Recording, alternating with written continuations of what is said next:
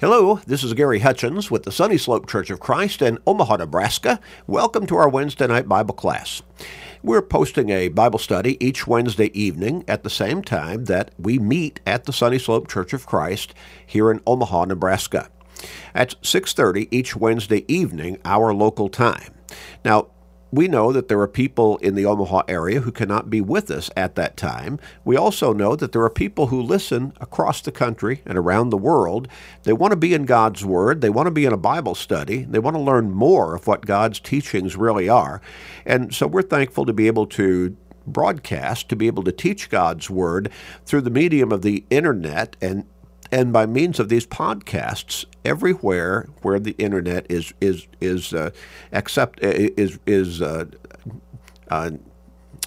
available. And so we're thankful to be able to do that. We're thankful that you want to learn God's Word, and we're thankful that we are here and able to communicate His Word to you by means, again, of the internet and these podcasts. We encourage you to tell others about these studies, and we encourage you to share these studies with others through Facebook friends, text messages, and other technological means with everybody you can, your family members, your work associates, your neighbors, with literally everybody you can. You may help somebody grow in their faith because faith comes by hearing the Word of God, Romans 10 and verse 17, and you may thereby help somebody come closer to God. So share these studies. Also, tell everybody to go to our website at churchofchrist.com, churchofchrist.com. Click on the podcast button and sign up for our podcasting.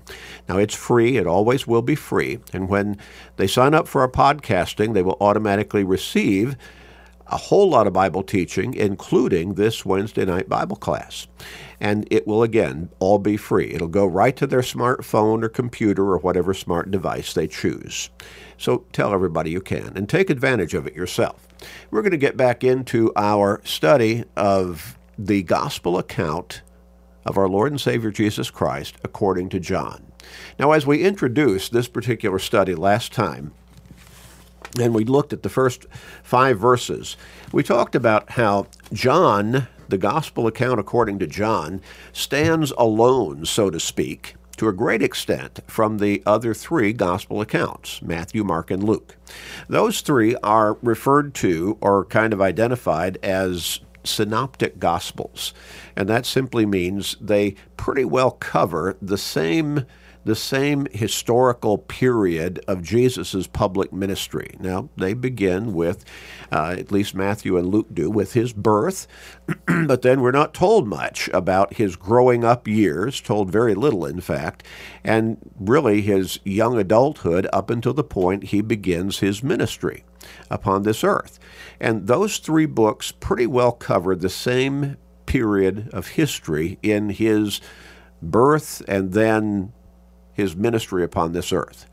John does not go back over those separate, or those historic accounts. He does not go back and look at that same timeline of events and teachings and miracles and so on. It kind of stands alone in covering particular details and particular teachings by Jesus. It gives us some identity of Jesus that the 3 other gospel accounts do not necessarily give in as depth and profound a way as the gospel account according to John does.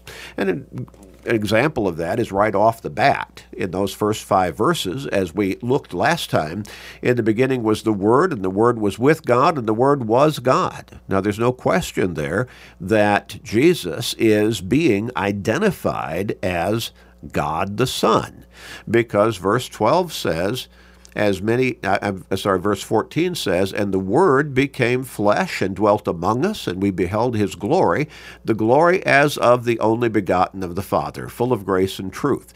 So there's no question that Jesus is the subject or the object of the word in verse 1. In the beginning was the Word, and the Word was with God, and the Word was God.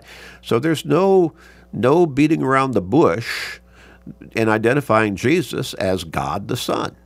And then it talks about his eternal nature in verses 2 and 3. He was in the beginning with God, indicating he is just as eternal as God the Father and God the Holy Spirit. All things were made through him, and without him nothing was made that was made. We talked about how in Colossians chapter 1, verses 15 through 17, the Apostle Paul affirmed this truth as well. Jesus was right there in the beginning, not being created, as one religious group insists. No, he was right there as eternal as God the Father, and God the Holy Spirit. He is part of the Godhead, if you want to refer to it that way. God the Father, God the Son, God the Holy Spirit, one God. And he was right there in the creation process, taking part in creating everything that was created. Verse 4 says, "In him was life, and the life was the light of men." Jesus is our way to eternal life through salvation, through coming to him as the Savior, as God the Son. Jesus said in John 14 and verse 6, "I am the way, the truth, and the life. No one comes to the Father except through me." And so here in John chapter 1 and verse 4, "In him was life, and the life was the light of men." Eternal life is found only through Jesus Christ. We cannot come to the Father except through Jesus Christ. There is no other pathway, no other avenue to God except through Christ. And in Romans 6 and verse 23, the Apostle Paul wrote, "The wages of sin is death, but the gift of eternal life is through Christ Jesus." And so we have the opportunity to have eternal life in heaven, but through Christ. So in him was life, and the life was the light of men. And the light shines in the darkness, and the darkness did not comprehend it.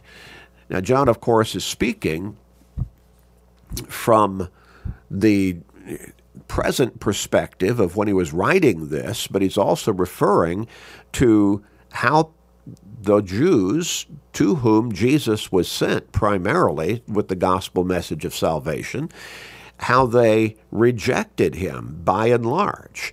And so in him was life, and the life was the light of men, and the light shines in the darkness, and the darkness did not comprehend it. There has been no time virtually, with maybe the exception of going back to the very beginning, Adam and Eve in the garden, Genesis chapter 2 and in fact, not even the first few verses of chapter 3. But before the devil appeared on the scene and lured Eve into disobeying God by eating the fruit of the tree that God told her and Adam, stay away from, don't touch it, let alone don't eat it. And then he used Eve to lure Adam into committing the same sin of disobedience to God. Up until that point, then perhaps we could say, okay, man was in its pure state, sinless, innocent. But again, Genesis chapter 3, very quickly, it would seem from the textual account, after God had created man and the woman and put them in the garden, they became sinners. And so sin is likened to darkness. When you look at 1 John chapter 1 and verses 5 through 8, sin is likened to darkness, and there is no darkness in God. God is absolutely pure, absolutely righteous, absolutely good. Now, so Jesus came to shine light in the darkness, the light of forgiveness and salvation through him as the Savior, coming to God through him for forgiveness and salvation, for redemption. Now, the darkness, that's basically everybody in the world, because basically everybody in the world is guilty of sin. Now, unless you get down to the very young children who are incapable of even understanding the concept of sin because they're so young, or maybe the people who have been born into this world with many mental handicaps that do not enable them to comprehend any of these kinds of principles. But mankind in general, the vast majority, almost all of mankind, guilty of sin. In fact, the Apostle Paul put it in Romans chapter 3 and verses 9 and 10. There is none righteous, no, not one. Verse 23, all have sinned and come short of the glory of God. So when Jesus came to shine light in the darkness, and the darkness did not comprehend it, he came to bring the light of the gospel message of forgiveness and salvation and redemption through him as the Savior of mankind. And yet,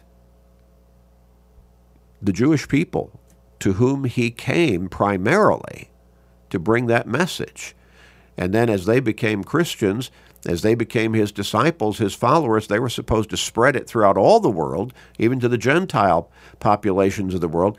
Most of the Jews tragically rejected Jesus. So the light shines in the darkness. He brought the light of forgiveness and salvation through the gospel, through himself as the Savior. But the darkness, those in sin, those who disobeyed God, those who would not accept Jesus as their Savior, they did not comprehend it. They did not believe in him. Well, let's pick up with verse 6. The text goes on. There was a man sent from God whose name was John. This man came for a witness to bear witness of the light, that all through him might believe. He was not that light, but he was sent to bear witness of that light. That was the true light, which gives light to every man coming into the world. Now, who's that light? Well, again, going back to verse 4, Christ, Jesus. In him was life, and the life was the light of men. Jesus is identified in the Scriptures, in the New Testament Scriptures, as the light of the world. Well, here, this John is, from a biological perspective, he was the cousin of Jesus, the cousin of Jesus. And God used John, referred to as the Baptist, which is really a misnomer in a sense, because he was the immerser. All right. Now, John, the cousin of Jesus, God used him and sent him to prepare the way for the Savior, opening up, so to speak, his public teaching, his public ministry for a period of about 3 to 3.5 years. John went before Jesus, telling the people, preaching to the people, teaching the people that the Savior was at hand. The Savior was coming. Now, John was not that light. Verse 8 again, he was not that light, but was sent to bear witness of that light. Jesus, the Christ, was and is that light. John was preparing the people, that light, the Savior, the Messiah prophesied through the Old Testament Scriptures. He's about to make his appearance. He's about to begin his public ministry. John was preparing the way. Now, also something we need to understand. John did not establish any church upon this earth. There is one large denominational group that calls themselves Christians who, from my understanding and my reading, they'll say largely, John started the church. John established the church in this earth, the Christian church. Absolutely false. Absolutely false. John did not come to establish any church. He was not sent by God to establish any church. John did not start any church upon this earth. Jesus established the church. Jesus established the church. He told the apostles, upon this rock I will build my church, not John's church. And John was not the builder of that church. He did not establish that church. Jesus established the church. When you look at Ephesians chapter 1, verses 22 and 23, it talks about the church being the body of Christ. The body of Christ. Not the body of John. John not being the head of the church, but Jesus being the head of the church, and the church being his body from a spiritual perspective. I want to read Ephesians chapter 1. Ephesians chapter 1 and verses 22 and 23. And here's what the text says. Again, the Apostle Paul writing this. This is God's very word. Let me get to the right page here. Ephesians chapter 1, beginning with verse 22. And he, that is God, put all things under his feet, that is Christ's feet, and gave him, Christ, to be head over all things to the church, which is his body, the fullness of him who fills all in all. The church is the body of Christ, not the body of John. John did not establish the church. Jesus did. When we look in Colossians chapter 1 and verse 18, he, speaking of Christ, is the head of the body, the church, who is the beginning, the firstborn from the dead, that in all things he may have the preeminence. He may have the preeminence. So Jesus is the head of the church. The church is his body. Again, in verse 24 of Colossians chapter 1, I now rejoice in my sufferings for you, and fill up in my flesh what is lacking in the afflictions of Christ for the sake of his body, which is the church. The church is the body of Christ. Christ is its head, its only head. When you get into denominational circles, you will commonly find some kind of man-devised, man-made up organizational structure wherein there's a governing body or board of directors or some kind of synod or council, and they will lay out the rules for all of the different congregations within that denomination. This is what you're to believe. This is what you're to teach. This is what we have decided that the Bible says and what we can teach as doctrine and so on.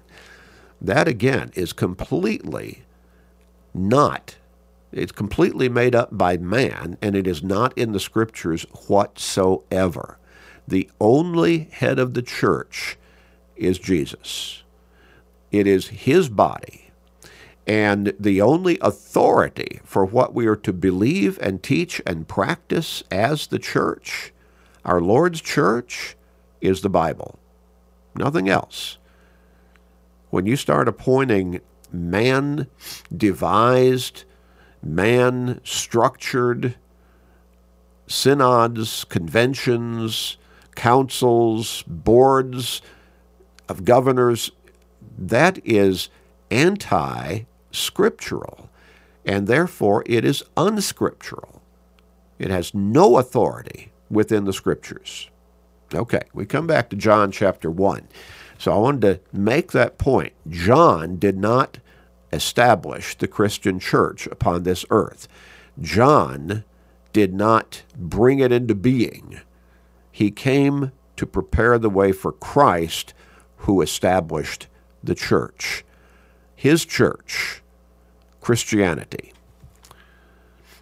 John was simply a messenger sent ahead of Christ to prepare the way for him, to teach people that the Savior was at hand and was coming. So we come back to John chapter 1. We look at verse 10. He was in the world, and the world was made through him, and the world did not know him. Now this is speaking of Christ, going back to verse 9. That was the true light, which gives light to every man coming into the world. And again, going back to verse 4, Jesus is identified as that light of men. In verse 11, he came to his own, Christ came to his own, and his own did not receive him. Well, John saw that firsthand. He was a divinely appointed apostle of Jesus Christ. He was one of the 12 who went with Jesus, teaching about his being the Savior and presenting the gospel message of salvation through him. John saw how most people rejected him. So he came to his own, that is to the Jewish people, and his own did not receive him. Most of the Jewish population, vast majority, rejected Christ, did not believe in him. So when somebody starts saying that ultimately somehow salvation is tied to Israel, somehow God's plan is to come back to Israel and establish the throne, Christ's throne in Jerusalem, Israel rejected Christ. Understand that. God's plan was always for the physical nation of Israel to be his people spiritually, and to, when the Savior came, when Jesus came into this world, to transition into being his followers and become Christians, become a part of the church that Jesus established on this earth. Israel, physical Israel, did not do that. We need to understand that. They are not Christian. Now, do you have some who come from the bloodline of Israel who became Christians, and still some who are becoming Christians to this day? Yes.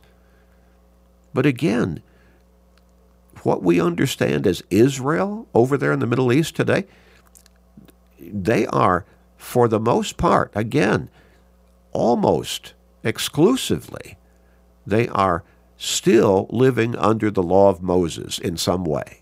They are not Christians. We need to understand that. And that's what John is talking about here. Jesus came to his own. Jesus was born physically into this world through the bloodline of Abraham, and he was, therefore, in physical form, a Jew. He came to his people in that sense to bring the message of salvation that God had prophesied was coming, and his being the Savior, bearing that message, and that, again, prophesied numerous times in the Old Testament scriptures to the Jewish people, but they rejected him. They did not accept him, did not believe in him as the Savior, did not believe in his message of salvation.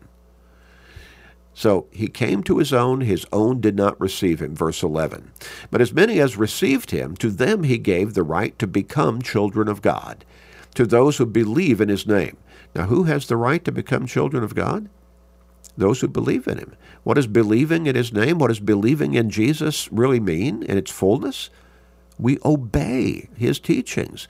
We repent of our sins. We confess our faith in him as God's Son and our Savior openly, and we surrendered him in baptism, at which point the blood he shed on the cross as our Savior cleanses us of the guilt of our sins.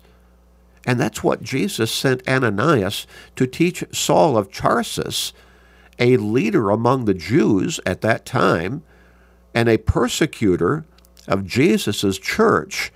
And Ananias came to him and said, "Why are you waiting? Arise and be baptized and wash away your sins, calling on the name of the Lord." And Saul of Tarsus obeyed. He was baptized and became a Christian, and ultimately powerful gospel preacher and a divinely appointed apostle of Jesus Christ. But he had to change. He had to change. He had to accept Jesus, not just intellectually, but obediently as God's Son and his Savior. So as many as received him, he gave the right to become children of God, to those who believe in his name. Now, notice, to become children of God. When people say we're all God's children, they need to get back into the scriptures and read more carefully who truly are the children of God in this most ultimate and this most important sense. You don't become something that you already are. When Jesus came into this world, he brought the message of forgiveness and salvation, and also the message of adoption. He says, as many as received him, to them he gave the right to become children of God, to those who believe in his name. Again, you don't become something that you already are.